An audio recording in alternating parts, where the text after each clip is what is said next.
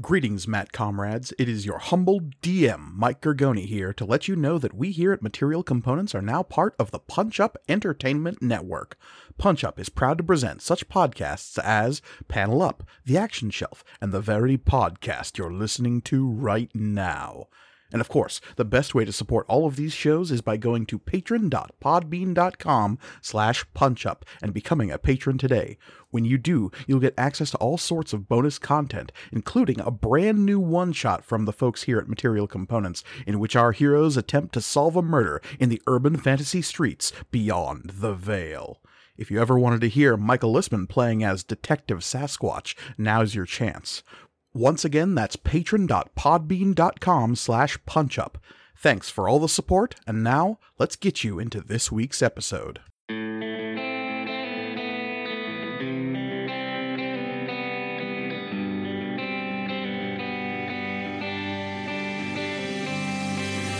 Material Components, Season 2, Episode 75, A Liar Call.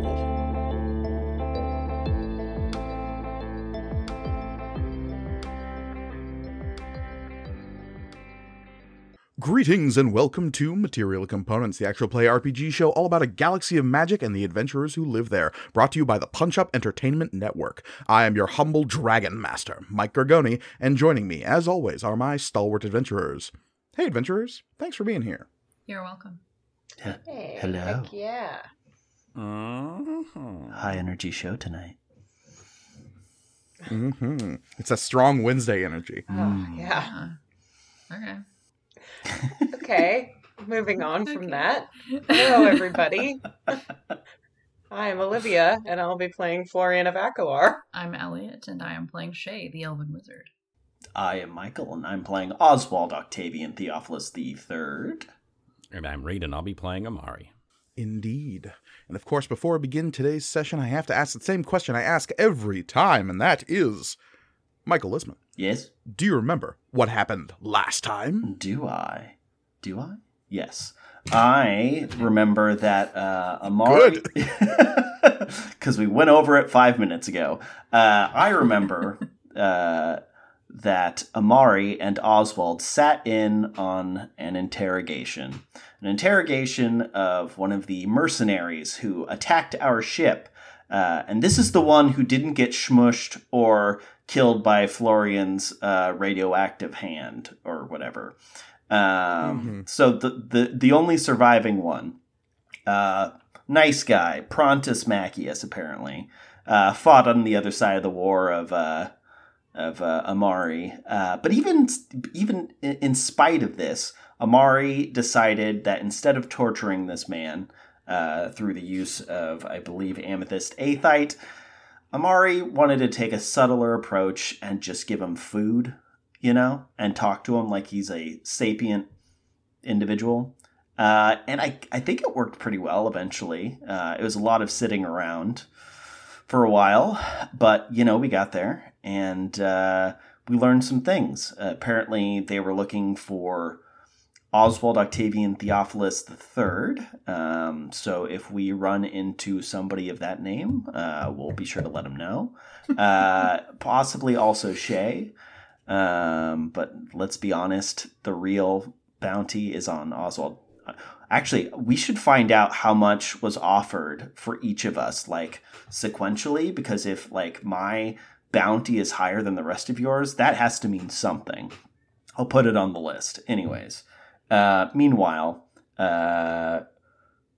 during this interrogation, Shay and Florian begin the process of not fully installing, but at least getting a room set up to become our DIY isolation tank room, so that we can avoid, the big green bull monster from the void again. And Florian seems to be doing well, nothing existential happening in Florian's view, which is great. Maybe there should be. There probably should be, but live your truth. Exactly. And then Shay, the session ended with Shay having a conversation with Mara that has yet to be resolved. So I am curious as to where that is going to go. That's true. Specifically with the question, am I alive? Which is such a big question to have as a small, semi-immortal, fey creature who was artificially constructed by a massive corporation in order to do what we still don't know. But it is still a big question for the likes of her as well as any of us who find us existing. It is a question that Elliot Lewis has apparently had the answer to for a while, by their own admission. Indeed. Elliot, you sit at your computer playing a tabletop RPG with your friends when you receive a message on Twitter. Your phone is to the side. You're not necessarily looking at it at this moment, so maybe you didn't even notice the message when it came through, but glancing down at your phone for a moment, you see there is a message from an account you don't immediately recognize. The name is familiar because a couple of weeks ago, you and Mike joked about this name as an account that you would make up for Olivia's character's little brother. So this is clearly some kind of gag that Mike is pulling right now, as he sends you a link, an Imager link, apparently. That is the only thing that is in the message. What do you do? It's an Imager link. It's taking a little while to load because I turned my Wi-Fi off so that my connection on my computer might be better, and the cell service down here is fucking terrible. So give me 1 second. Mm-hmm. You wonder where this bit is going as you wait for the Imager link to load.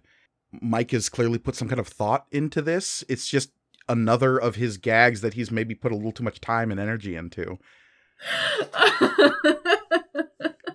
And as the link opens and you come to grips with what's in front of you, what are you thinking?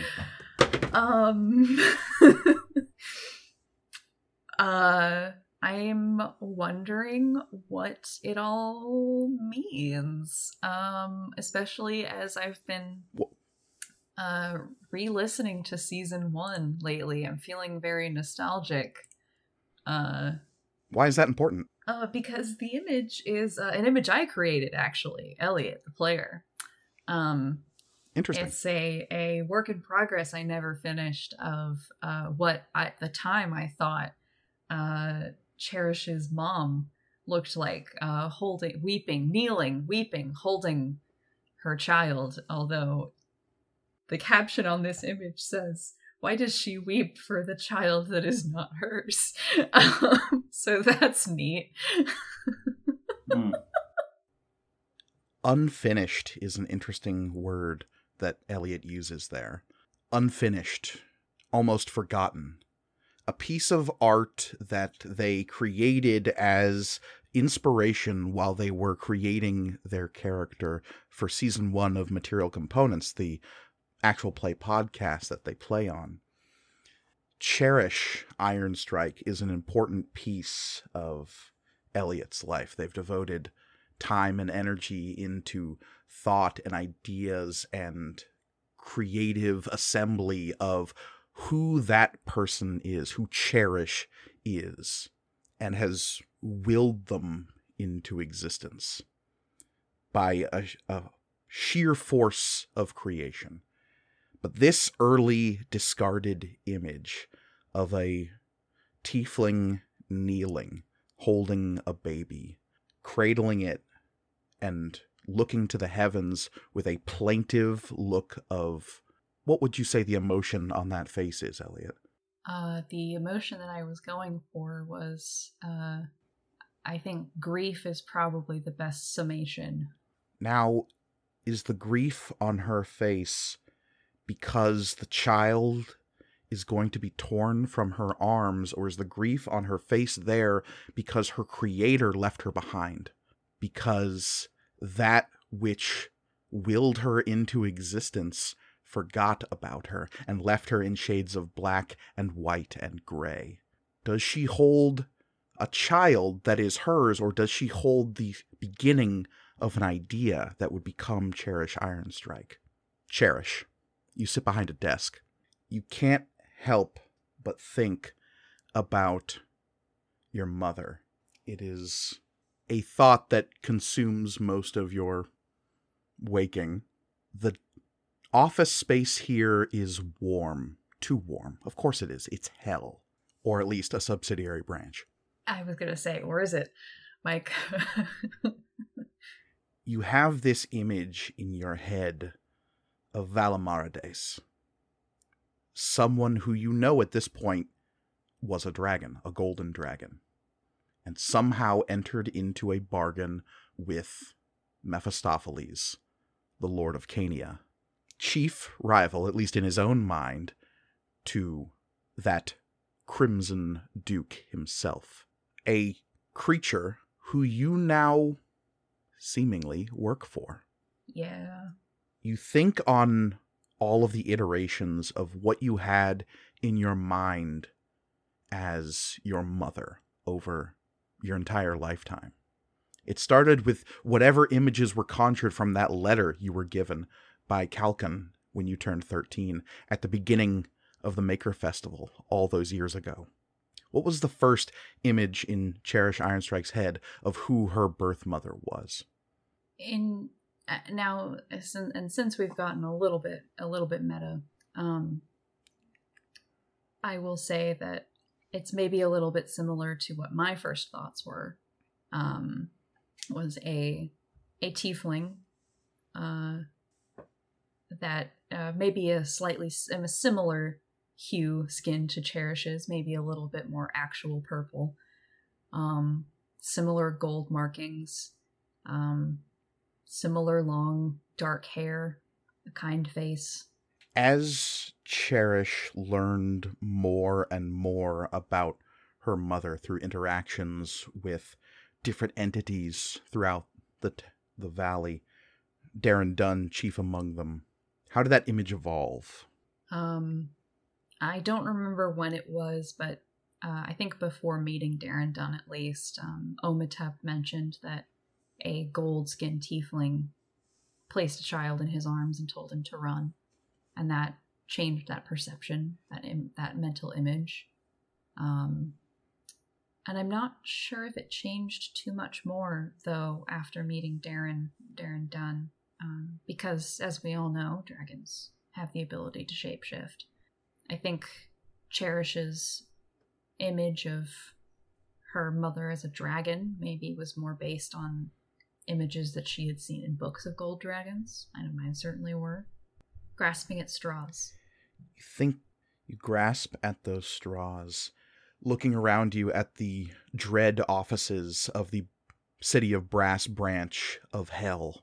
You're gripped by the bureaucracy that surrounds you and the eternal churning of souls that is even now restarted, now that mortals have been reintroduced into the multiverse, thanks in part to your actions. As the wheels of hell begin to turn again, thanks to the works of Cherish Ironstrike. Yep, that has not escaped her her guilt-ridden thought process. Believe me. Elliot, you receive a second message on Twitter. Again, not altogether strange in these times, especially as the service is quickly circling the drain as I date this episode. Mm-hmm. It is a second link from that same strange account. It's a very funny account. What do you do when you see that too. Second message come in? Mm-hmm. Just so the audience is aware, it's extremely funny. It was created as a gag between you and your dungeon master, Mike Gergoni. Good friends. You both kind of brainwaved into it at the same time. Why wouldn't you have gone with Snackalar 420 as the name of a diver account? Who wouldn't? But what do you do when the second message comes? Laugh pretty hard. Do you look at the second link? Oh, yeah, no, I saw it. What does it show? It shows another early, fucking sad stuck picture I made about Cherish's quote-unquote family. This was based on a pose base that I found on Pinterest of a mother with a baby in her lap that is laughing and reaching for the father, who is kind of on his elbows. Yeah, Olivia's nodding because I did show her this. I believe it's not on the website because I did tell Mike, hey, I basically traced this pose. And it is depicting Cherish, an early concept Cherish mom, and just a, vaguely reminiscent design of my thoughts of Mephistopheles and other references from the internet. It's much more wholesome. In fact, Mike, I don't know if you're going anywhere with this, but if you recall, there are 2 versions of this piece. Mm-hmm. What does the caption say? Why does he smile? Cherish, you can't help but think of those brief moments spent in a laboratory while you were blitzing around the multiverse before everything went to flinders. Those strange, cooled tubes, the implication that you are not a you, but a we. Yeah. That there may be so many different versions, copies, iterations of you, them, us. Are you the prototype? Are you a finished product? These are thoughts that have lingered for the last 5 years, here and there. But you remember the doddering old devil found in that lab that claimed to be Mephistopheles, that said he invented hellfire, If that is Mephistopheles, if that is your father, what does that mean? The implications of that have haunted you for years now.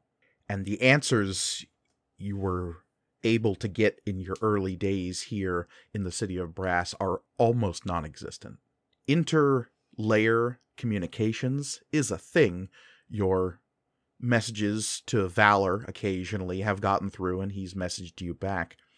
But the ability to garner information from Cania and from the Archdevil himself has been almost non-existent. What you do know is that there is a figure on the throne of Cania named Mephistopheles that is taking care of the day-to-day business that bears no resemblance to the doddering old devil you found in that basement lab.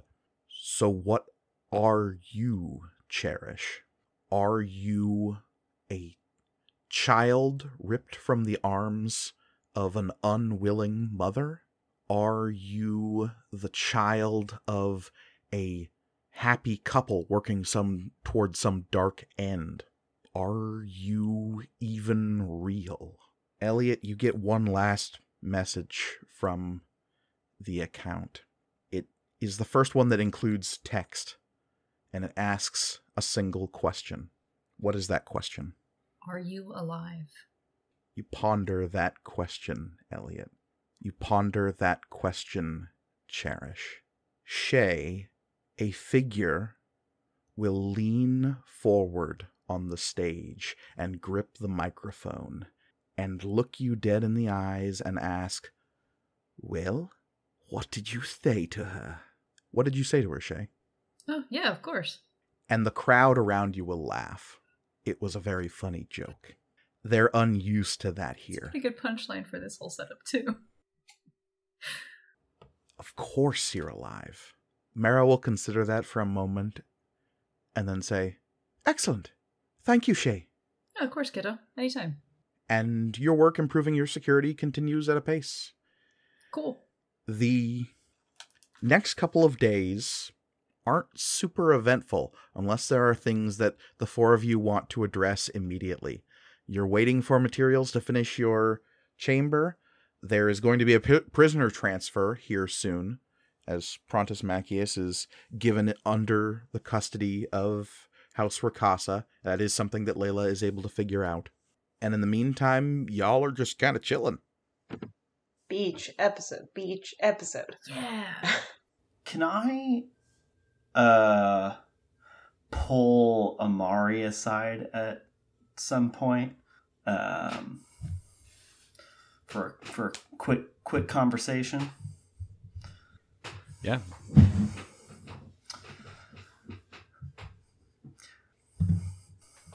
Well, it's lovely meeting your wife. She seems very nice. Where did the two of you meet? School. I mean, where do a lot of people meet? I mean, yeah. Yes. What did you first see in her that made you think, yes, this is the person I want to spend the rest of my life with? Well, can I ask why you want to know so much about my wife? Well, I just met her, and you know how curious I am. Yeah. Okay. Well, she kicked my ass. Yes, she seems very tough. Yeah, she's pretty good at that. Yes. And you love her? Yes. And you trust her? Oswald? You trust your wife? Yes. So, do you not? Why didn't you tell her about the Archproctor? Or the nature of our work? Or who we were working for specifically? She asked me about that. And I didn't know if I should be honest. So I wasn't. First off, how do you know I haven't had that conversation with her? Maybe she's testing you. Could be. But I don't think that's the case. The reason why I haven't had that conversation with her was because we were dealing with the problem at hand. She told me not to worry about that. Yes. That conversation But why did she ask me about it? Why not just ask you? I feel like I'm being interrogated, Oswald. Do you have something to say? Your wife exhibits qualities that I recognize. There's an ambition behind her decision-making process. An ambition that I've seen in myself and in my siblings and in my family. Do I need to clarify as to why that might be troubling? Do you know why she's doing anything that she's doing? No, but that's why I'm asking you. Okay, maybe you should go ask her yourself. Did you know that in the fight in the hangar of our ship, she briefly considered, well, I guess I can't clarify that, I'm not a mind reader, but based on the footage that was recorded, it seems like she debated as to whether or not I should be shot. I don't know why you would know that. This is me telling you for the first time. It's the first time I've said it out loud, actually. Do you want a drink?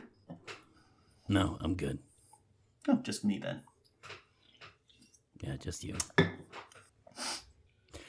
So it is a conversation you're planning on having soon, then, with her? Yes. All right.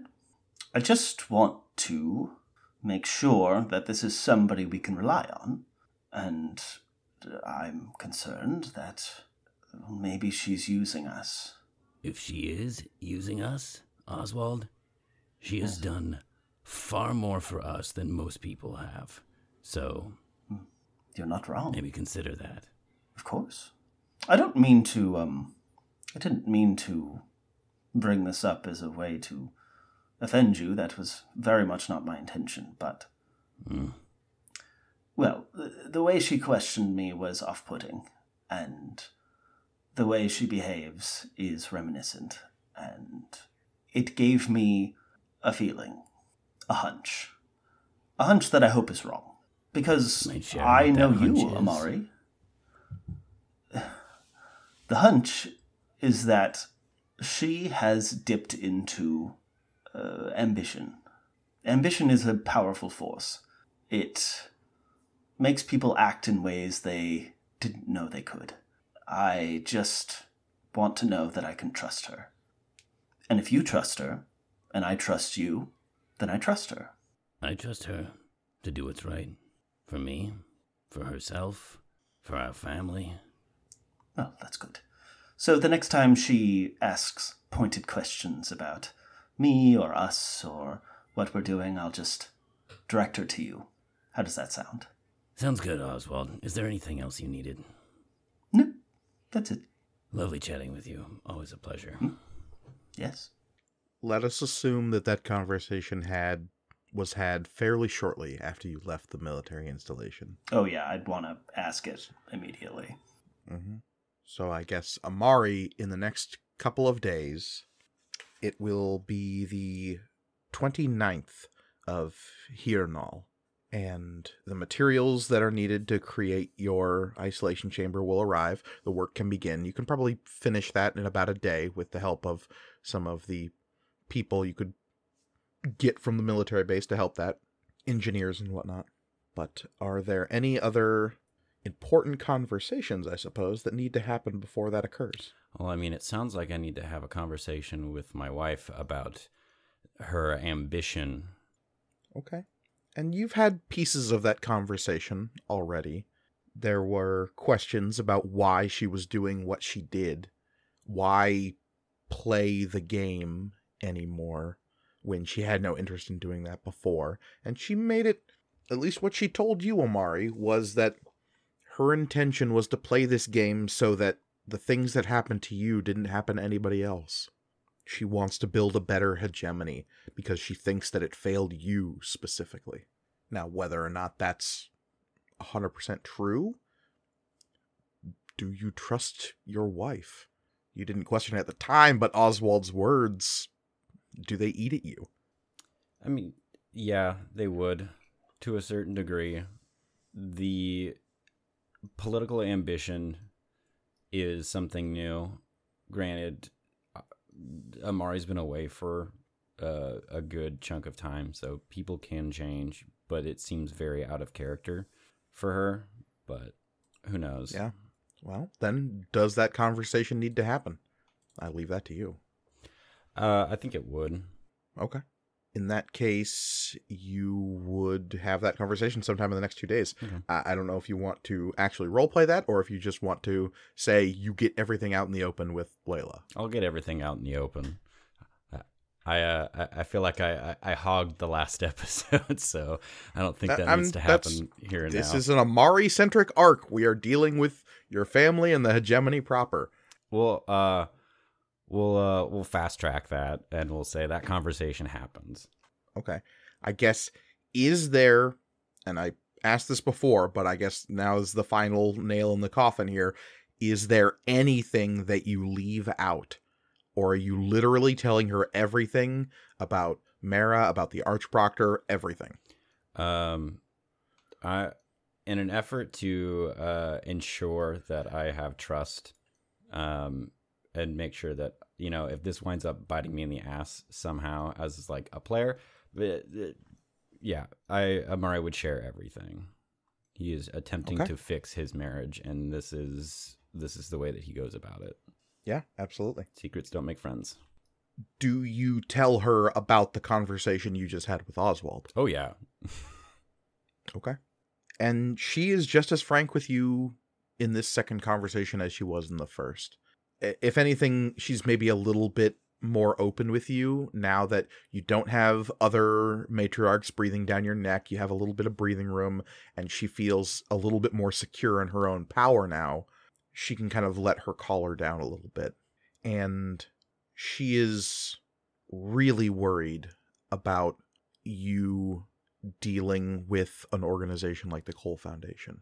The idea that you're serving some kind of weird mystery entity that can read minds and project false realities, and it has the services of an astral level wizard that can just zip around the galaxy and is located in a strange off the grid location that you still have never been to. Mm-hmm. Those are all red flags. It's the hand you're dealt. That being said, at least all evidence points to the fact that the Cole Foundation and the Archproctor specifically seem to be having altruistic motives. Nothing they've done so far leads you to believe that there, other than the secrecy, leads you to believe that there's a sinister ulterior motive. Mm-hmm. That could still be the case. You don't know. But if there's some grander scheme behind the Cole Foundation, it is not apparent and obvious. And so she'll look into it discreetly, because she is aware that this is a secret that you are betraying to her, which is a big bridge of trust that you're building right now. Because you were explicitly told not to tell anybody about the Archproctor. I mean, when that comes, I will... like if anyone on the ship gets mad at that, or like if Mr. Zen has issue with that, then that is a conversation I'm willing to have with them. They're husband But, and wife. They can't testify against each other. Yeah, exactly. That's fine. It's like, Oh, wait. law. Clarification. They can't be compelled to testify against each other. Look, Amethyst Aethite can do a lot of stuff, that's all I'm saying. That won't hold It up in can't court. permeate the bonds of marriage. This is established space lore fact. There are whole law practices that are all married to one another for this explicit reason. Oh, and spy agencies? Oh my god. I know this is fake lore, but honestly. Oh no, it's real now. There is a large space lawyer ship called the Advocacy, which practices such methodologies. Canon. Hell yeah. It's brought down whole civilizations. Well, it is the chief rival of the House of Contracts, so. All right, so that conversation happens, and you get the little Fire Emblem upgraded social link to a value. Oh, yeah. With your wife. Now I understand relations. all the way to A? Wow, that's impressive. You I guys mean, might... it ain't S. I know, I'm just saying. but that means that it's Yet. in the realm of possibility. You could stay married by the end of the... No, that's big. She really appreciates you opening up like that, especially commenting on Oswald's story about her thinking about killing him. She definitely says it crossed her mind. I mean, coming from her point of view, her killing Oswald solves so many of her problems. So, Yes. It's like, of course, yeah, I appreciate you not killing Oswald, though. At the end of the day, the thought crossed my mind, and it was immediately squashed by the follow-up of, don't kill your husband's friends. Mm-hmm. Mm-hmm. I don't have many of them, so I like to keep them around. The fact that you've even made any friends while out and about is honestly kind of astounding. I'm trying to say I'm not very social. I'm a social butterfly. could get out Everyone more. knows this. Okay, mister, have my drink and sit in the corner. Mm-hmm. Yeah, so I look cool. Uh-huh. At the end of the 2 days, Layla makes it clear that you have a couple of options. Either she can accompany you aboard the Tiresian and effect this prisoner transfer. And so it would be your crew plus her plus your prisoner going to new holdings that she is securing that are now owned by Pride Rakasa. She now controls a small moon elsewhere in the Eastern Reach that belongs to her and your family. Does it have a secret moon base? I was going to say, suggestion about this new moon, and Right now, it simply has a serial number and some mineral rights attached to it, and that's it. are you gonna let the Cool. kids It needs a name name, needs Yeah. infrastructure. Excellent. Alternatively, she can requisition house forces of her own pride to come here, grab the prisoner, fly him to this new place that they're setting up. And you can be off on your adventures, continuing what you need to do to try to take down Aegis Tech. Because lest we forget the over objective here. Aegis Tech is still out there. They still want you all dead or captured because Mara is the most valuable thing in the galaxy to them. I mean, it would be super fun to go to our own moon base, but I don't want to make that decision for everyone. So if people want to go to a secret moon base, that's our own. if there is one. That could be fun. I guess that question would be posed to the crew. Okay. I guess, what is everyone else's opinion on that? Who's all in the room right now? Before we get to... I'm assuming that conversation probably happens on the 29th before you're getting ready to leave. Okay. Fair enough. Before that happens, is there anything else that needs to occur within those 2-day period? There are maybe some meta dives that need to happen. I don't know if that needs to be addressed quite yet. Yeah, because, like, I was wanting to do that before we left Nearend. I didn't realize we were going to be doing that so soon. It's been almost a turn span. Oh, for real? Okay. Yeah. Because I am still wrestling with do I want to tell everybody about the whole Ariel thing? Because I haven't told anybody about it yet. Nope. Because I really want to do it, but I don't want anyone to stop me because they are going to, because it's dangerous. But also I don't want to go do it alone. How about let's have the conversation, both of those conversations now. So you proposing the meta dive is happening during the same conversation that, by the way, we have a couple of options before we leave. Yes. These conversations are coterminous. I would like for that to happen, because as soon as the before we leave gets brought up, Shay's like, so actually, in terms of... We'll say this is happening in the mess of the Tiresian. Everyone's gathered. You have the four of you, plus Kala, plus Vesnes. Before we leave the planet and go anywhere else. So, the Fey presence that scrubbed through all of the ship, I did some scrubbing of my own to kind of see if I could track down what it might have been and what it might have seen and taken anything. Nothing was gone, but they did leave behind a signature. And I'm not sure if anybody would know about this. Kala, you might, but there's a hacker on the Metanet called Ariel, and they have the information about the Tiresian now. And I did some stuff to get their attention and get a meeting. And I would like to do this because I want to make sure that nothing is going to happen with the information about the Tiresian. Because otherwise we should just probably get a new ship, and I'm not really sure, like, how much we want to do that. And also, I'm doing a bunch of demo right now, renovation, so it's going to really affect the resale value. When you say a hacker named Ariel, you don't mean the hacker named Ariel. Oh, you do? Oh, yes, I do. Oh. With the windmill logo and everything. The windmill signature. Yes. Yeah. Court of Air. Wow. Yeah. Yes. Oh, wow. So, wait, this Ariel's associated with the Court of Air. Actually, so Mike, do I know that?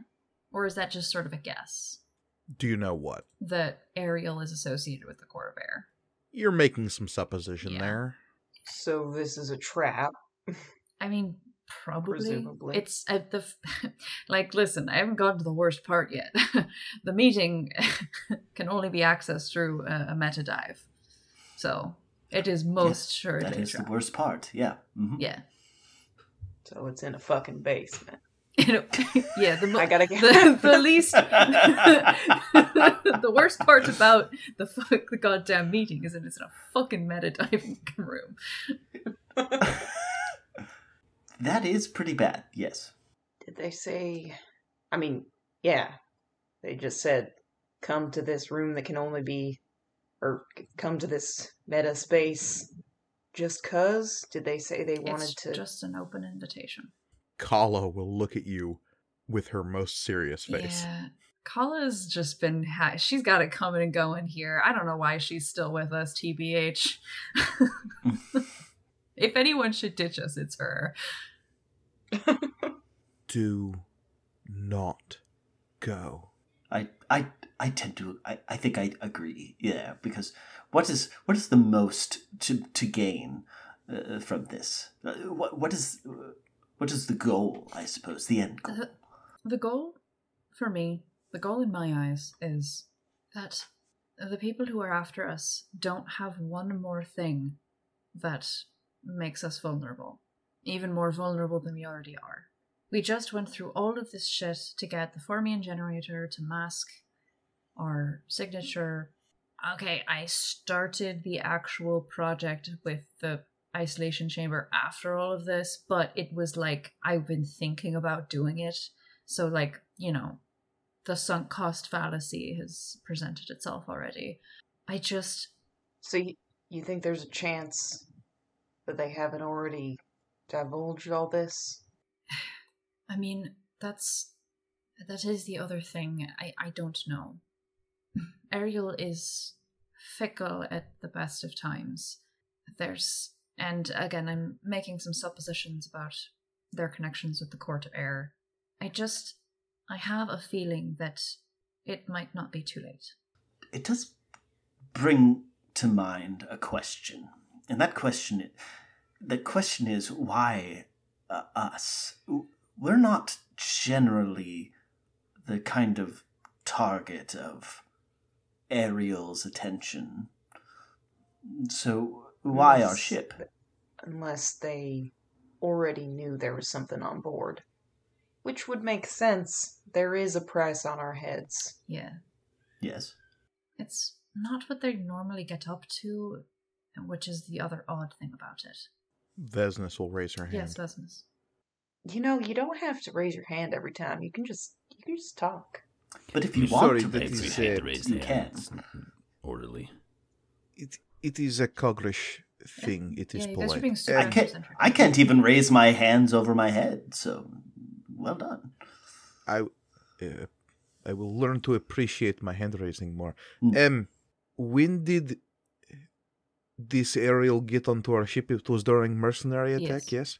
When the Fey blocking systems were turned off. Yes, that was. Lots of things were turned off at that time. You could say everything was. Not No, everything. some things were Only- definitively only- turned yes. on. Yeah, only the unfortunately. stuff Oh, you're right, that had you're right, already yes. been on. Yeah. Right. That had Everything not- was yeah, flipped to its opposite position, and we don't really need to dwell on it. I've given Florian enough shit, I think. It was not my point. It was mostly that our systems came under attack from those same mercenaries, yes? And Vesnes will kind of like look up and around, and Mera fought them off, and Mera's voice will chime in and say, "Yes, I did." And Vesnes will glance back down, her bald head kind of reflecting the pale light in this space, and she'll say, with kind of a, like she's going through some thoughts in real time, if they attacked us at the same time, but they were not working together. That is the impression I've been getting. We've gotten. Yeah. Probably Ariel was not working with them as well? Probably not. But we don't know. That is what our problem is, yes? Yes. We don't know a lot of things. And she'll look at you, Amari. The good ones, the ones that got inside, they were Imperial, yes? Seems like it, yeah. At least some of them. Well, Empire and Court of Air, they are tight. They are buddy-buddy. This is no. But they had their own hackers trying to get in. Wouldn't make sense for them to be working together. Just saying, if they had a Fae, why would they need their own hacker? You might be onto something with maybe this Ariel did not share information. Is a free agent, maybe. Which is still very, very bad.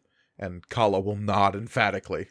Kala will say, "There is no good that can come of this, Shay. You saw how the Fae had gotten their grips on Asclipsis." Yes. I've been thinking about it. I'm pretty sure I'm okay in terms of like changeling stuff, because I don't really think they'd like want a void touched body. I think that that's probably bad for them. Vesnus will kind of like lean back and kind of like nod appreciatively as just like, oh yeah, that is a good point. Kala will shake her head like, God, everything is terrible. Yeah, hey, look, again, Kala, girl, why are you here? I love you, but Because she is still on that fucking magic carpet ride and you are showing her I the world. That's know. why. Shining, shimmering splendor.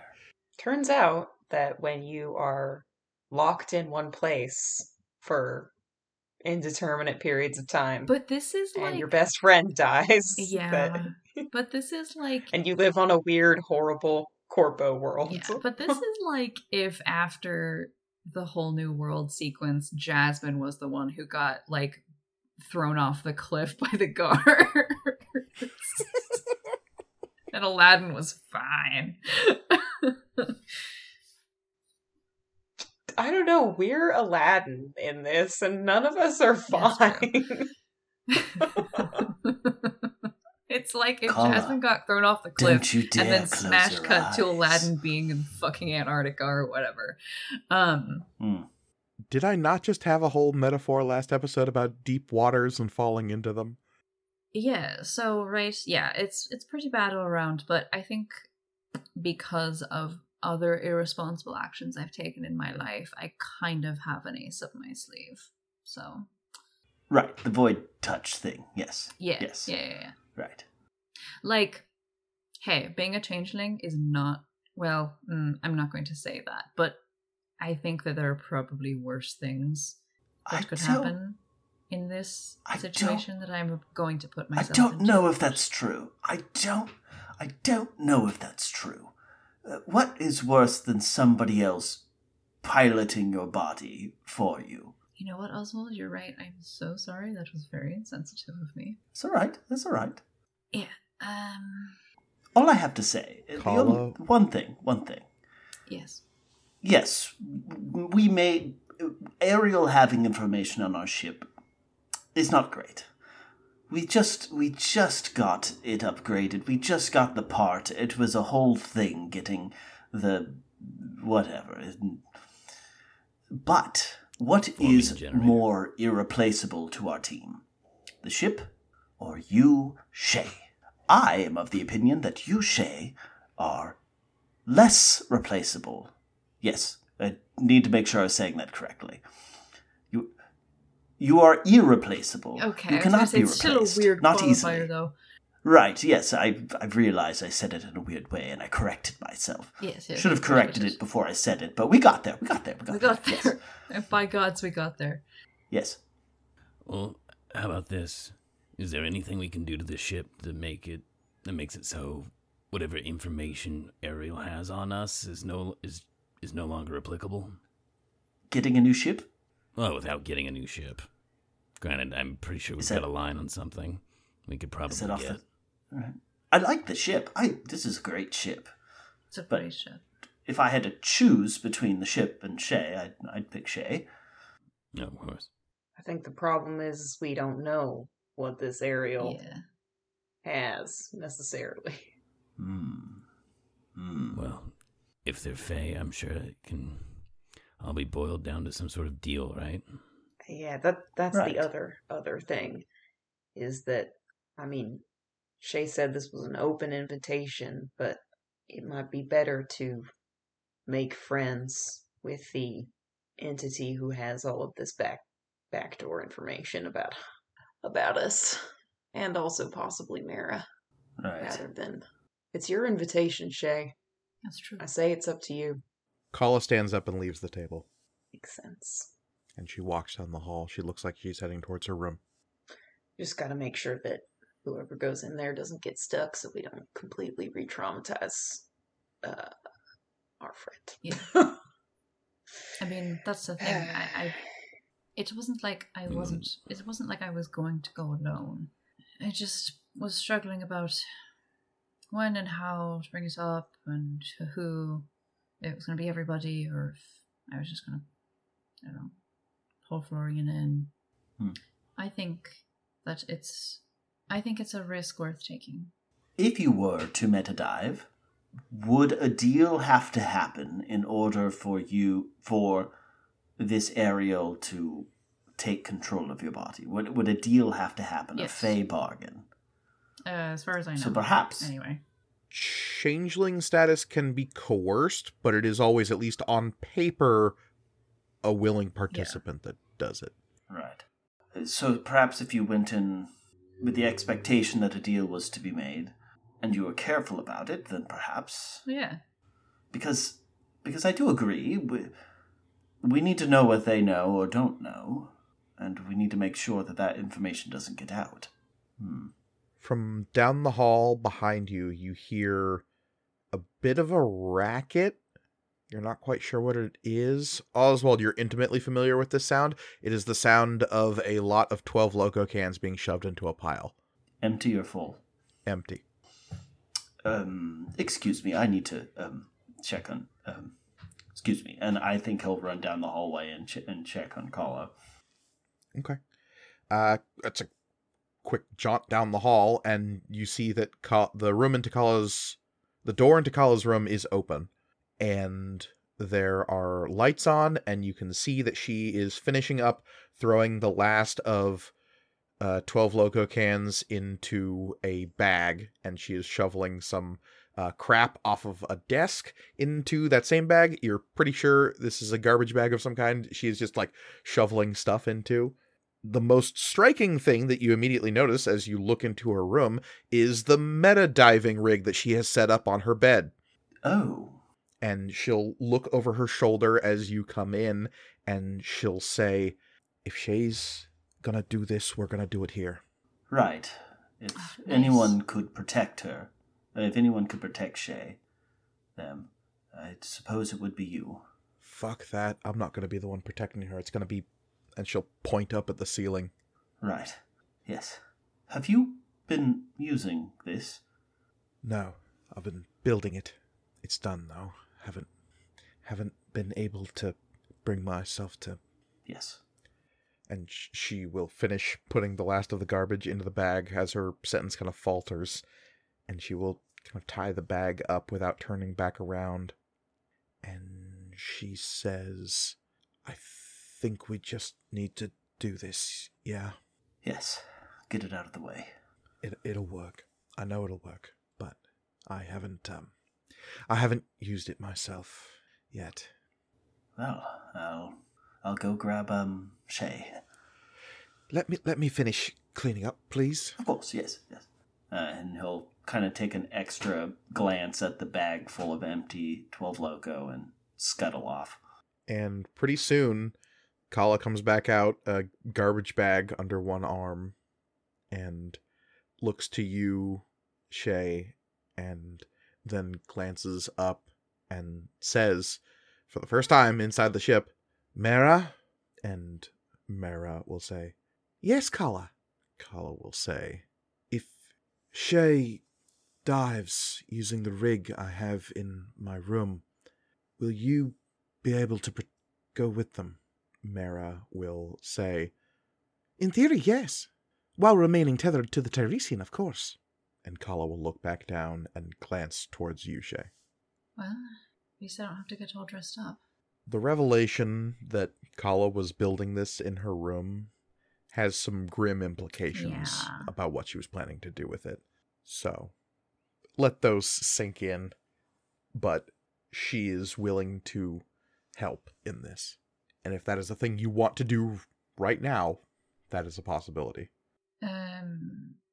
Is there anything else? We didn't actually really talk about what we're doing when we leave. Right. I believe Amari was saying something, and then Shay was like, hey, I've got something to say. And yeah, it is sort of like Amari stopped monopolize talking. the whole conversation. Right. It happens, it's You were fine. saying something about options. Is that a moon base? Yes. Well, Did we you have a couple mention options. something about a moon base? Yes, weirdly enough, we might have our own moon base. I don't know. Right now it's a moon. Whether or not there's actually a base there we can utilize, I don't know. But will Pride our of Casa. names be like registered to it, like from a legal perspective? no, If somebody were to look at No. the oh, okay. very much not. No, it would probably Okay. be some sort So of how would secret, one? you know, How would if one of us was are you to trying prove? to itemize your that we- assets? Like, Would what you do you, like what us do to- you, I'm are you- just saying. Would you like us to call it the Oswald Octavian Theophilus III Memorial Moon Base or something? Well, not memorial that implies putting that it I've on Just take passed a taxes? and photo we've gone of it. past Do you that. want to buy a brick out in the courtyard? Like what?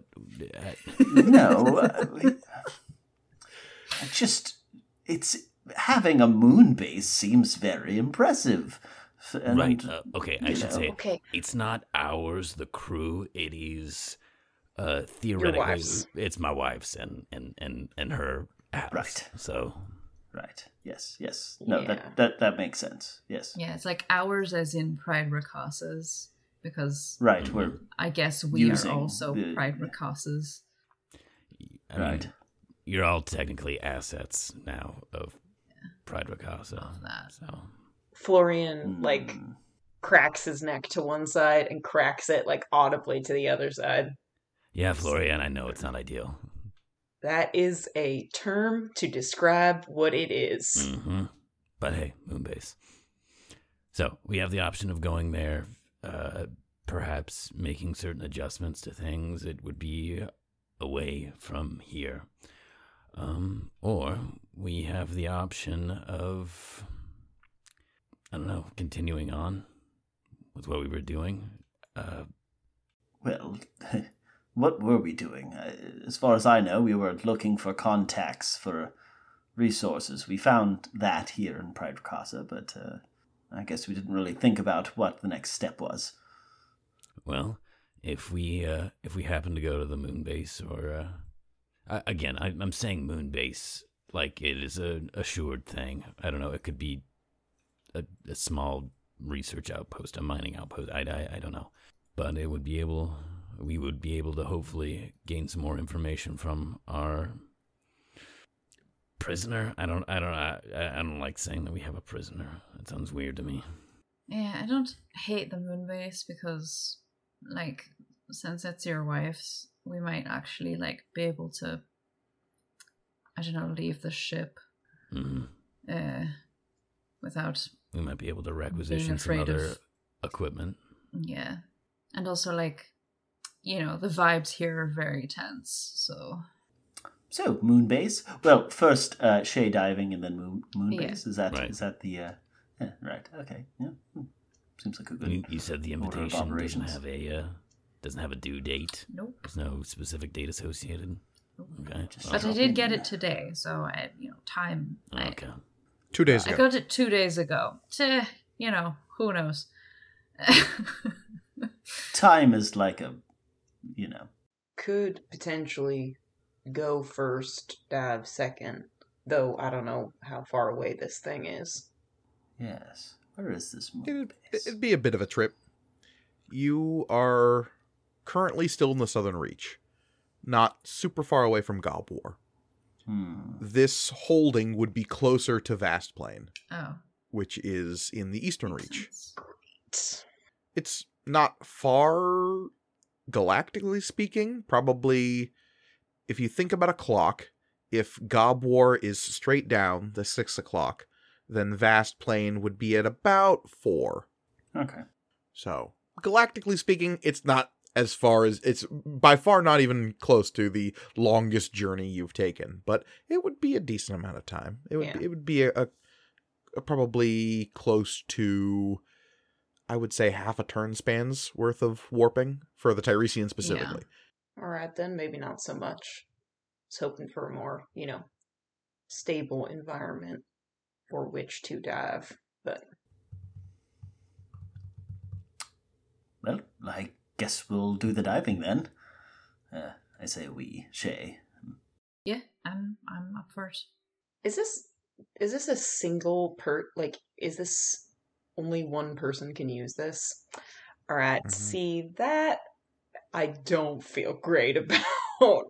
Well, Well, it's not like anybody could That- come This with is a me solo anyway. rig that that's Not impossible, I'd imagine, but not impossible, but it would definitely be rude. Yeah. Yeah. And again, Ariel is fickle at the best of times. I don't want to I accidentally. guess technically Mira will be with you anyway. Yeah. But I imagine that's a bit of a special circumstance. Well, I mean, Oswald, you said the person that you were having a conversation with couldn't see Mara, right? Is anything? Is that because of your implants? Or is there I don't some actually other know thing we why can they could not. configure? I could not ascertain as to why specifically they could not perceive Mira. Perhaps Mira is advanced in her programming, elusive. We know you're advanced in your programming, honey. Well, that's true, yes, but in that specific way. I appreciate the compliment, Florian. Then, are we getting to it right now, or are we waiting? What's to wait for? Yeah. Well, there was just like a Ca- brief pause here where none of the actors in this audio Oh, play were yes. talking, so I was trying to Yes. move it along. Very meta. Yes. Yeah. Kala will say, if we're going to do this stupid fucking thing, we should just do it now. I agree. Yes, get it over with. I'm of that same mind. And she will start moving back towards her room where this is set And up. Shay will pop up out of the chair. Going into Kala's room, there's definitely a bit of a lingering smell in this Yeah. place. Like, it's very clear she was in here for days and never left. As long as we leave the door open, we'll get some circulation in here. Yeah, there's maybe a reason she did that. Smells better than And my she got room. most of the food waste up off of the floor and desk space. You can see that she has built a... You don't even know where she got the parts for this. And you don't know, like, how she managed to cobble this together, but it is, like, wire filament that was probably, like, spares from the engineering bay. You see that there's little, like, strips of metal that were bent to create some of these parts that were clearly, like, leftover shreds that might have come off of, like, discarded pieces of tux. There are, like, little bits and scraps that, like, clearly she just obsessively collects little odds and ends that might be useful. Like, There's a any whole good ship in the person who's cargo built their bay. own computer, there's, like, little screws and wires, and you never know when you're gonna need a spare RAM card. And Yeah, like any good crafter, I've got felt that I've never used in my life, but what if I need it? but Exactly. you never know exactly. But what it is what appears to be a crown or a headdress. What it is kind of a band that would fit around the head, though in kind of a halo capacity, because there are small amethyst aethite capacitors which are coming out of the band and pointing at specific spots along the skull and cranium. There is a large, almost artificial-looking spinal cord built into the bed that is laid down and kind of inlaid into the mattress. It's clear she's, like, cut open the mattress to place this artificial, long, cerebral interface along where the spine will lay, and there are little nodes of aethite poking up along there. This thing would probably not be super comfortable. This is absolutely a, like, DIY massage chair looking thing. Where was she sleeping? Was she sleeping?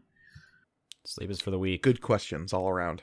There is no IV present. That is something you would usually see with diving rigs, at least, like, at diving lounges that you can go to in any major city. There would be, like, oh, and if you want for a little extra bonus, you can have an IV drip so you don't dehydrate while you're metadiving.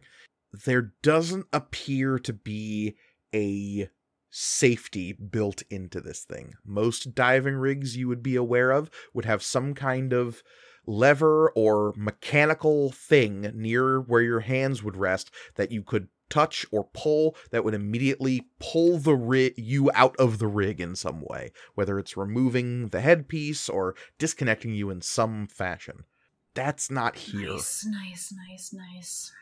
The computer that it is hooked up to, it looks like Kala has basically taken the panels off of the wall where her like personal comms equipment would normally just like plug in to charge, and she has rerouted ship's power into a larger console that she's built up out of the wall here to handle processing somebody's entire consciousness into the metanet. Like you do. Like I said, there are some semi-grim details to this that it really does feel like maybe this was planned as a one-way trip. Oh, girl. Yeah.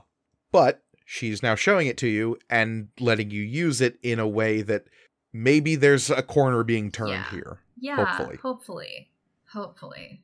This is reminding me of a very sad story from my middle school days, and I won't share it, but... That is fair. But none of that is commented on as Kala helps you into the rig. She assures you that she will be here the whole time, monitoring things, and what is going to be your, like, what's called a flinch signal. It's for divers who, they don't have a ton of motor control while they're diving.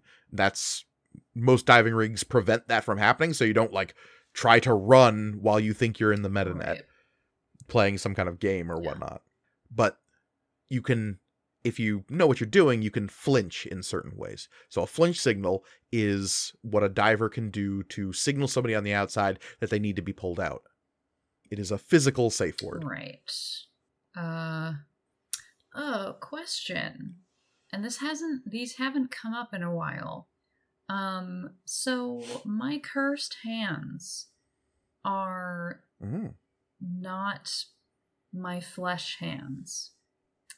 Mm-hmm. So could they function better while, not better, but like, because I know they're still like attached to nerves more or less, but like, could they be more functional than a like just regular flinch response? Yes, absolutely, 100%. Okay.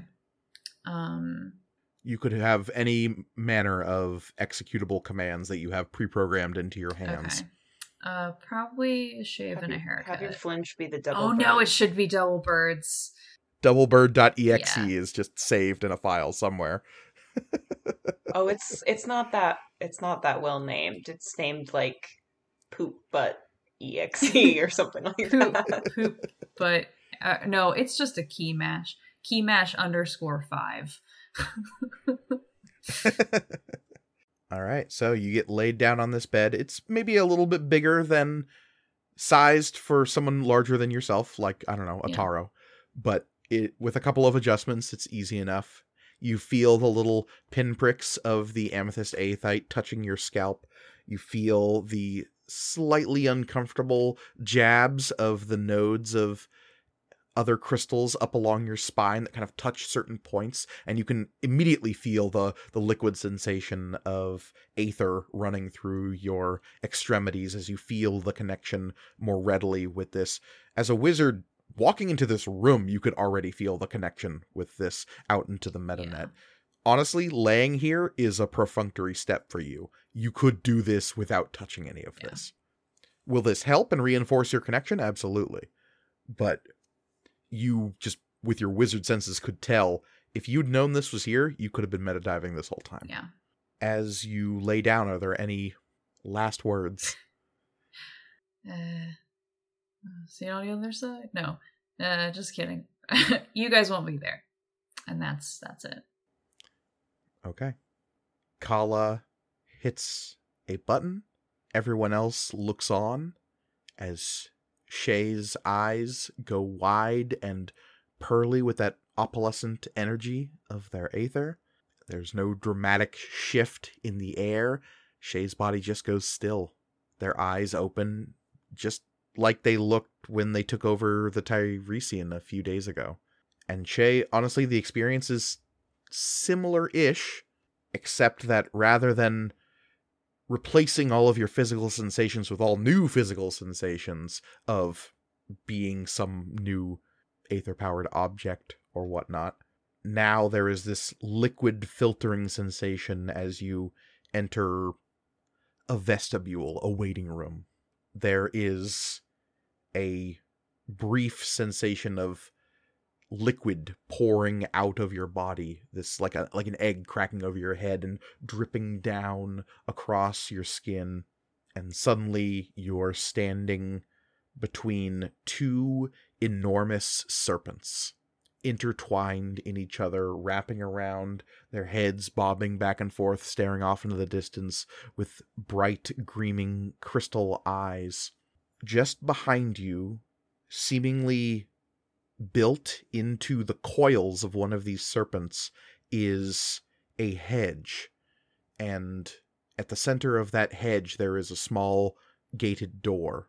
The door opens, and you can see just beyond that door there's this vast rolling garden with bright sunshine and like an orchard built up, and there's a swing set that you can see in the distance, and it is not the same sky or horizon that is just above the scales of those like serpent coils that you can see beyond when you look up.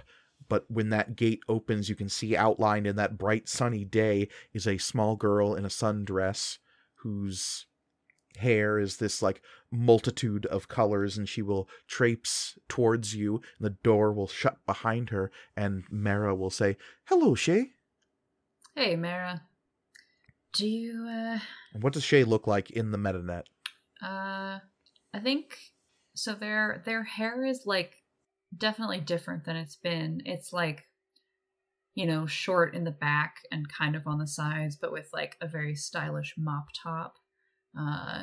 And for now, they're probably just wearing, like, what they were wearing when they started diving, which is, you know, probably some asymmetrical leggings again, and I don't know, like a off-the-shoulder sweater. Been thinking about changing my hair. Kind of want to feel what it's like.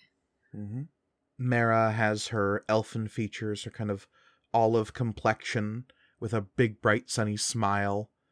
Her strange, slightly cat-like eyes with their vertical pupils.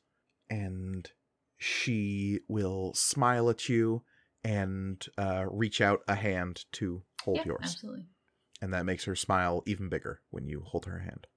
I love this kid. Do you have any questions before we get going? I have a great many questions, but none that are pertinent to this particular instance, I think. Oh, okay. I know that we kind of talked about it as a group on the Tiresian, but this could be and probably is dangerous. So if I know that you're here to look after me, but I'm also here to look after you. And if something happens and you can't get me out, I want you to come right back to the Tiresian.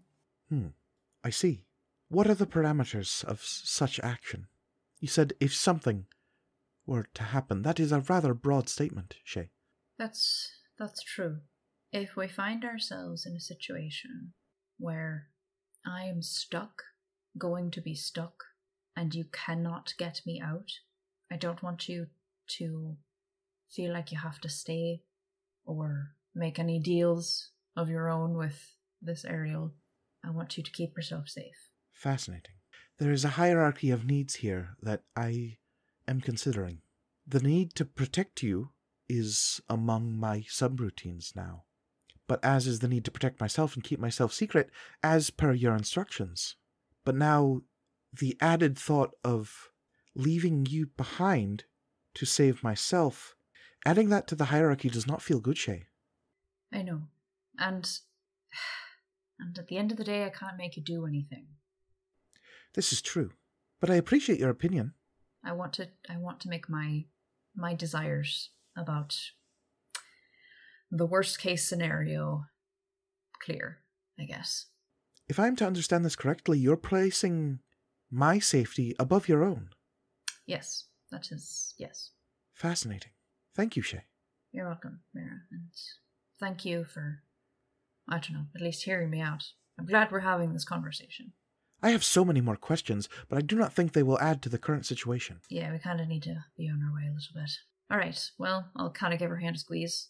And she will squeeze it back and say, when we get back from this, I think we'll have to research moral relativism. You know what?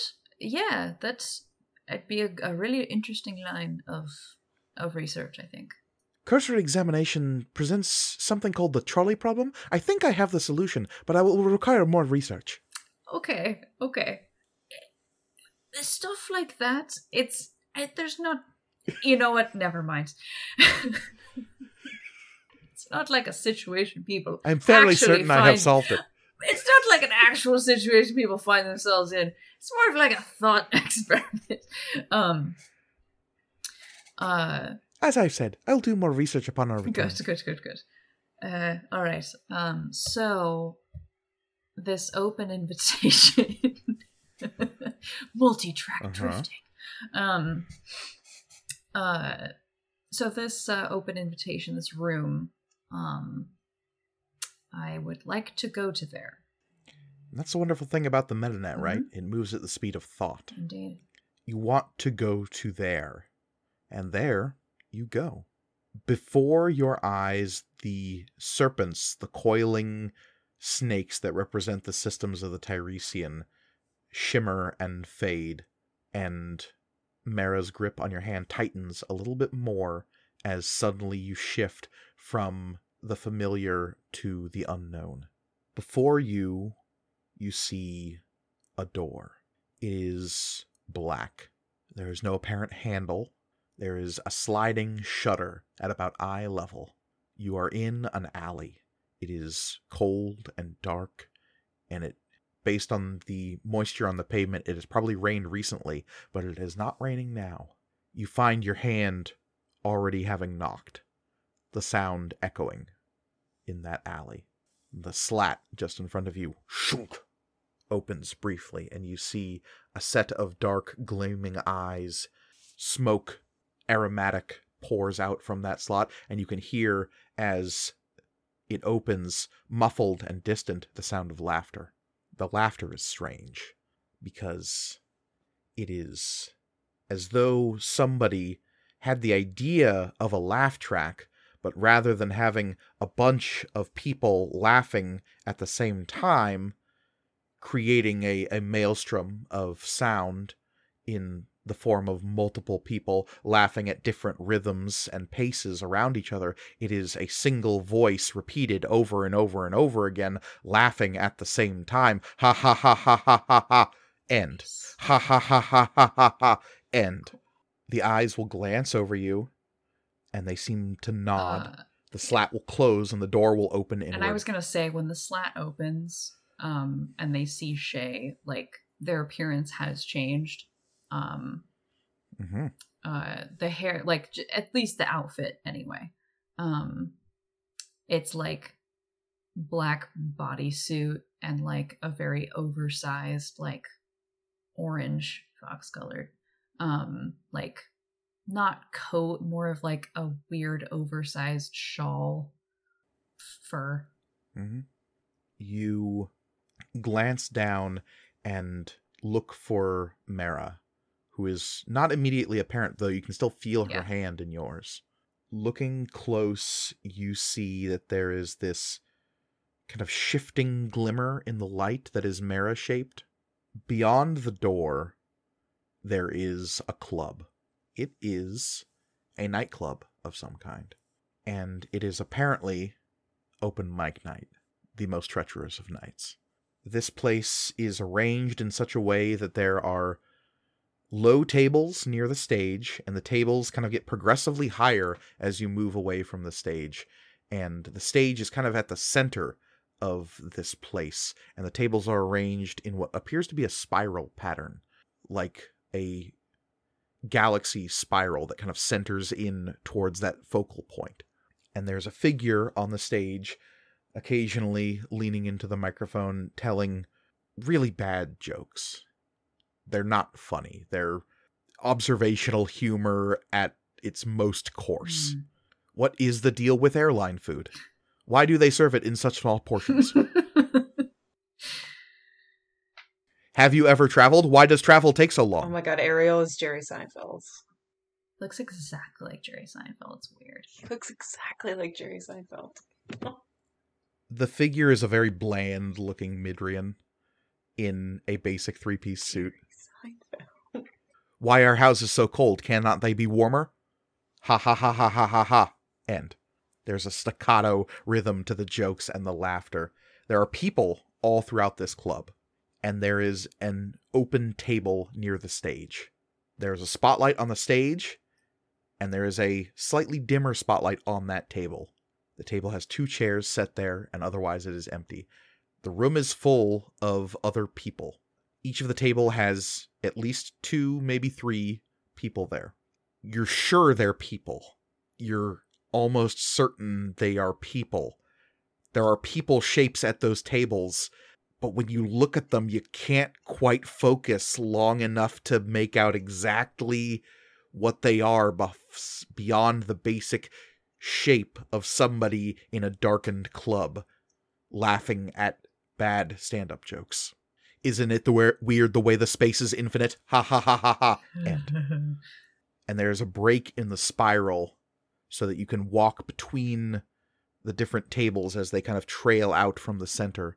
And if you walk carefully straight ahead and slightly curve to the right, you will eventually reach that open table near the front of the stage. Yeah, it seems that all signs point to that's where I gotta go. What is the deal with ears? They absorb sound waves. Ha ha ha ha ha. End.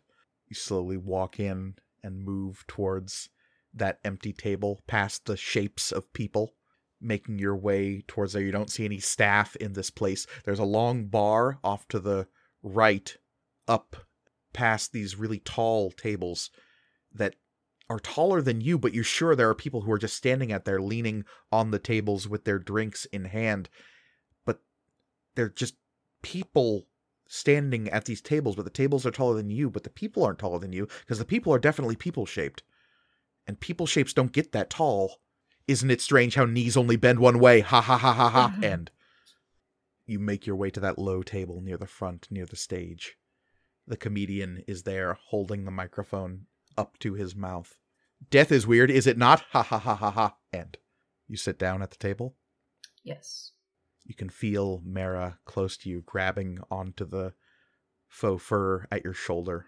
The comedian isn't looking at you. His back is to you. He's facing the crowd at the other side of the club. He is slowly pivoting so that he can address these jokes to the whole crowd, though eventually he will rotate back to be facing you. Why do we travel across the void when it kills so many? Ha ha ha ha ha. End. You sit down at the table, and the jokes become muffled. The laughter becomes a distant sound. This is all happening as washed out background noise now. And another figure is now sitting at the table with you. He is slowly swirling a drink in one hand, and he will sniff it as though there is something to smell in this place. And he will smile, and he will take a sip, and he will glance at you.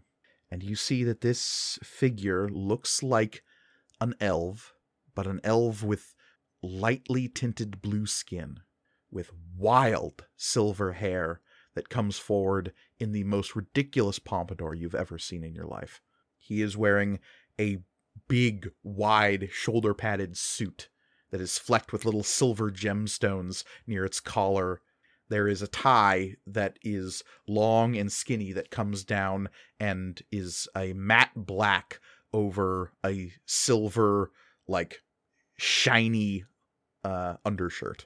The suit jacket is this dark cerulean, like I said, with the silver speckles all over it that look like gemstones fitted into the cloth. And when he smiles, he does so with teeth that are just way too white. They're the fake teeth kind of white, perfectly set in a row like tombstones. In the background,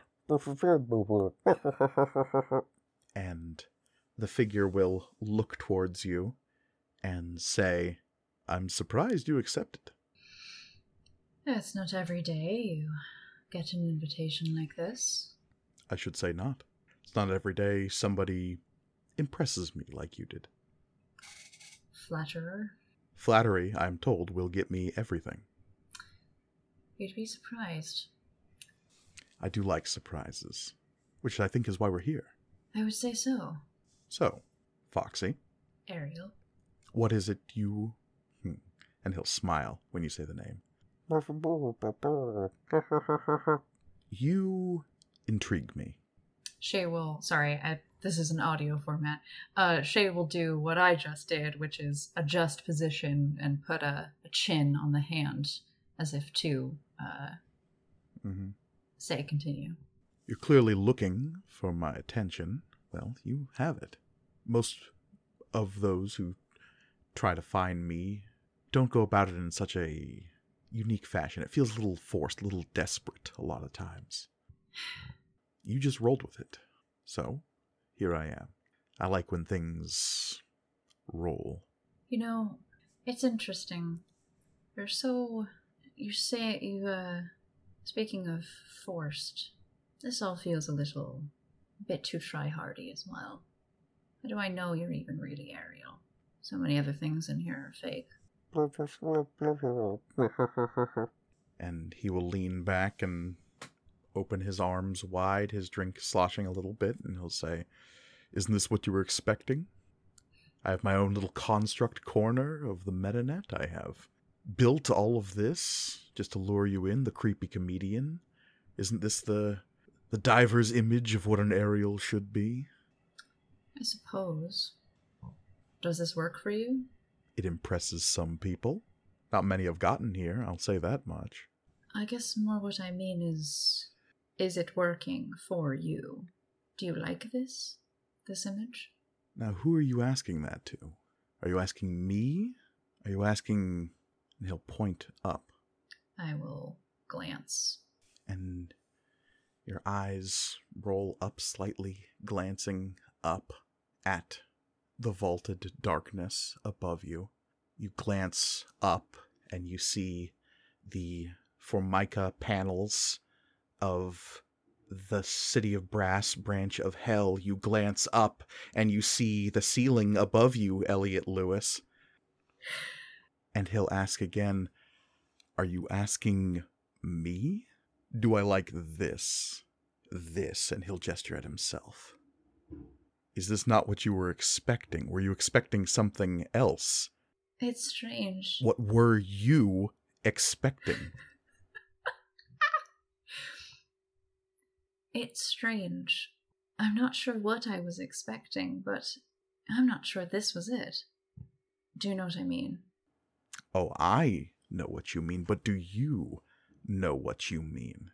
Because you were expecting something. Expectation was the key. You're expecting me to what? Roll in here, flamboyant as the day is long, reveling in the fact that I breached all of your systems and twisted my way into systems you thought secure beyond that little creature you call Mara you keep in your ship, and straight into the personal information that I found on all of you. Michelade Numerian, Theodora Valerianus. Names are interesting, don't you think? I love names. They're sticky. They stick to things. But sometimes we need to rip them away so that we can mash them up, make new ones. Stick them onto other people. Stick them onto ourselves. See, you have so many names. Foxy, Proxy. That's a good one. Proxy. It's interesting. It's a stand-in for a name. I thought it was pretty clever. Foxy being... It was very clever. And I love clever. I absolutely love clever. But you're expecting an Ariel that isn't... And he'll gesture down at the spangly, sparkly suit and the ridiculous hair. You're expecting... what? Some little troll living in a basement somewhere? No, because you know that I'm not the legendary metadiver Ariel. That is its own little sticky construct. Delicious, isn't it?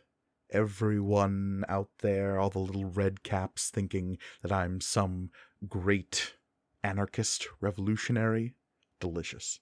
The truth of the matter is that this, Ariel, is a hobby, a delightful sidetrack. How I get my jollies off.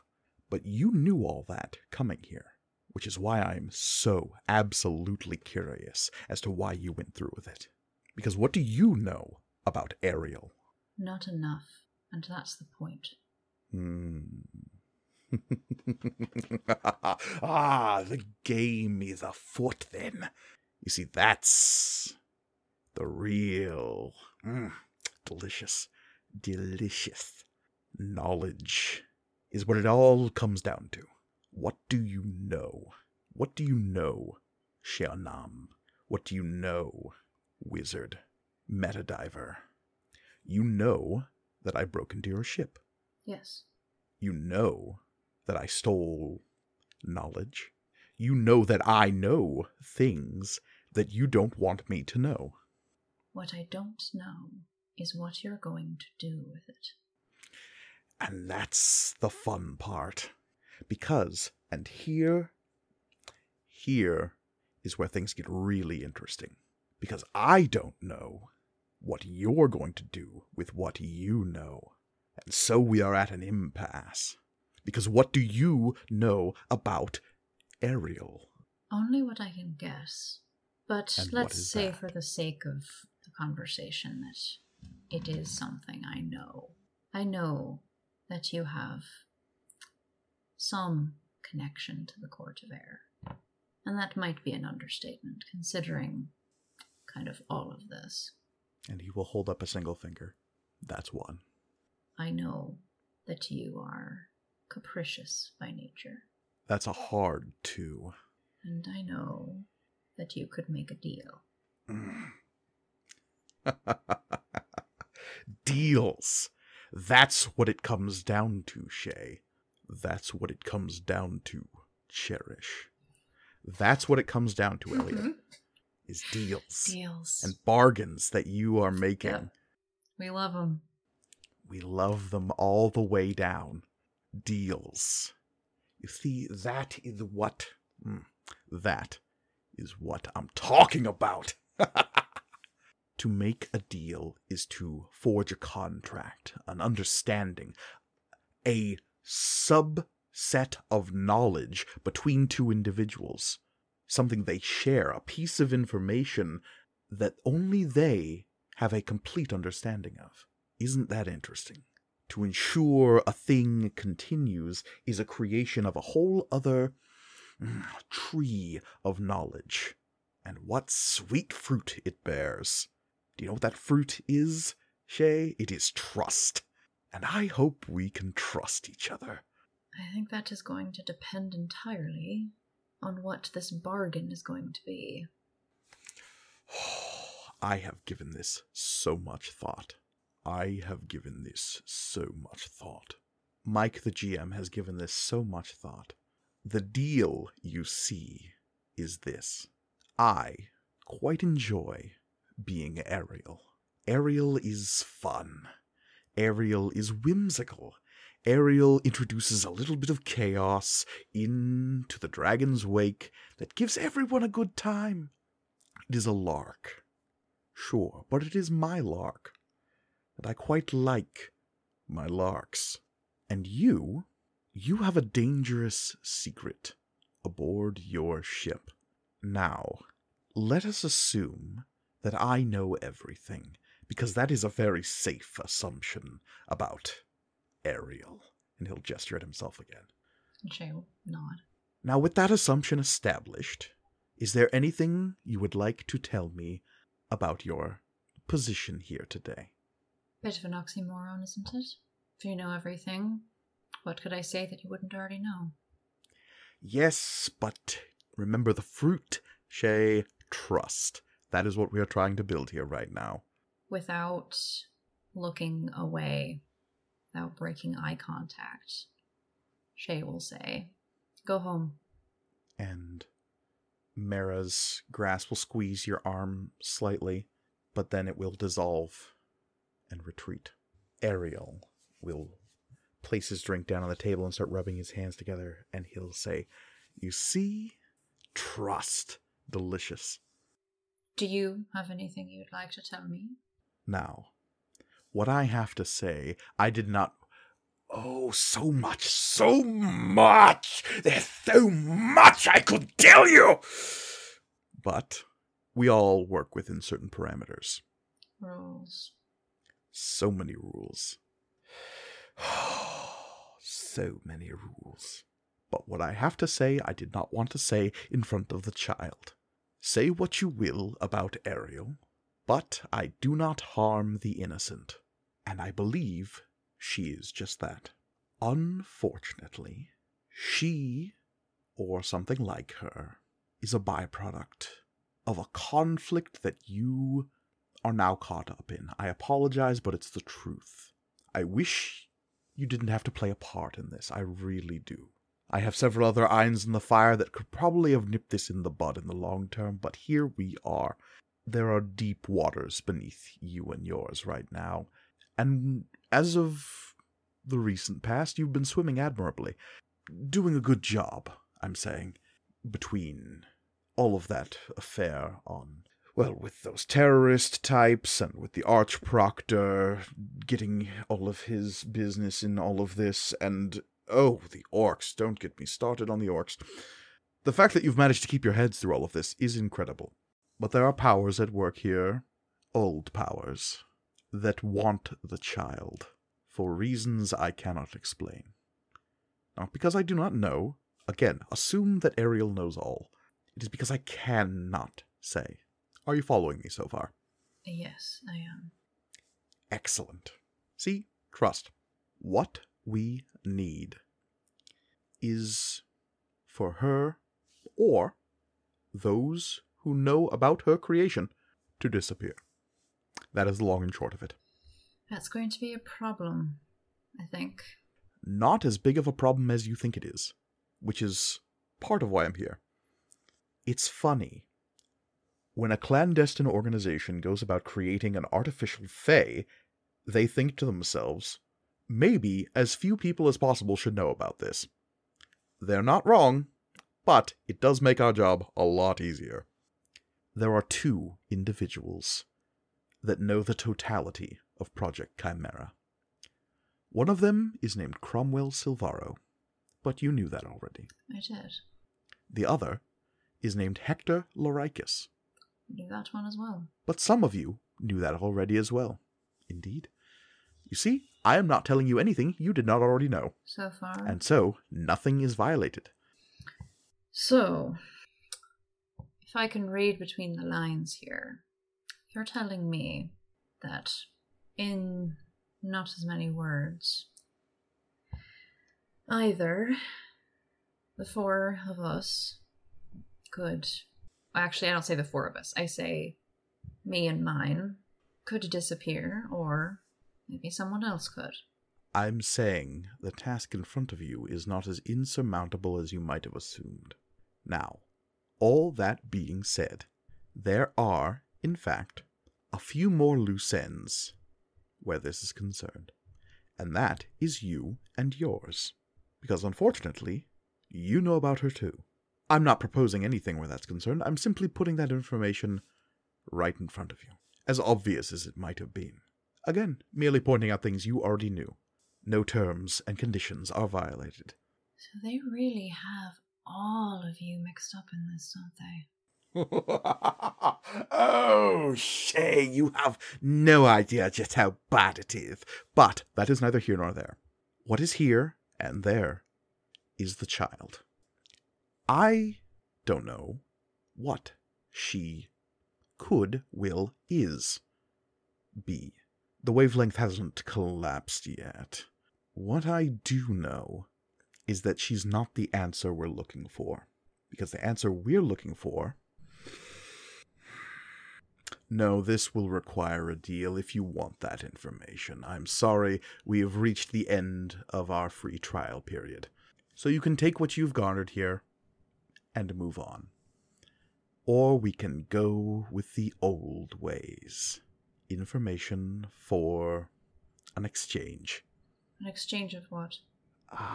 You see, I said the old ways. For a reason. There is a tradition among my people. It goes back, as far as any of us can remember, which is a long time. A favor. Of my choosing, at the time of my choosing. Yeah, it's just, I don't want to, get stuck in a thing where I have to, kill my friend's sister or something. Now, why would you go and mention that, Shay? It's from my favorite TV show. You laugh and giggle as the fourth wall crumbles near you, and somewhere in the city of Brass, Cherish snorts in that way that she does, thinking on the time where Grawl was trapped in a gorilla body, but then that snort slowly fades as the memories of that trial, of that island, of that dark sea that you were briefly trapped on, as you remember now, even now, that your friend somewhere out in the world, in the royal, in the elemental chaos that surrounds the world as you know it now, they're out there somewhere trying to survive in that, while you're in a stupid office building in the city of Brass. Elliot, these two characters you've created are thinking about each other in this moment. Yes, they are. And I'm thinking about both of them. And Ariel will smile at you. There are far worse deals you could be offered, I'll admit. This one's rather open-ended, but at least it doesn't involve bodily autonomy. Yeah, I was sort of hoping the Void Touch thing would save me from that one. I thought I smelled a strange perfume on you. I found it rather intoxicating, personally. Okay, well, then never mind. But now that you say that, that is a delicious trap. You've given me something to think on. But what do you say? Do you want to know at the thing I am struggling to say, or are you content with the information that you already knew? All right. All right, what? You have to say it. I agree to the favor in exchange for what you are struggling to say. And you see him breathe deep and let out a shuddering breath, as though he's accepting some great pleasure from those words. And he will say, yes, even she can't deny this from me. Though, you want to know what I cannot say. And here's the thing, I would too. But since you've asked, that unlocks a piece of me that I can now... there it is. It's funny. Not like funny ha-ha, and he'll point around at the room. But funny in kind of more an ironic sort of way. And his voice changes. His demeanor changes as well. He sort of leans forward, and you can see now his arms are long, uncomfortably long. His elbows pointed, leaning now on the table, his fingers spidery, kind of curling in on themselves as they lock in front of his face as he leans in, and his face becomes this kind of long elfin features stretching. The hair isn't hair, it's a hat, a wide tri-corner hat with a broad feather coming off of it. And he'll lean in, and his eyes are these strange rectangular slits. If anyone else learns this secret, if you tell anyone else what I'm about to say to you, their bodily autonomy will be the least of their worries. Whole species have been erased for learning this. And he will lean in, and his long fingers will curl around your own hands as they were cupped near your chin, as he will pull you in close so he can say, the Court of Air is missing a lady. Shay's eyes. She is gone. Shay's eyes will, go wide. If the other courts were to ever find out, there would be war.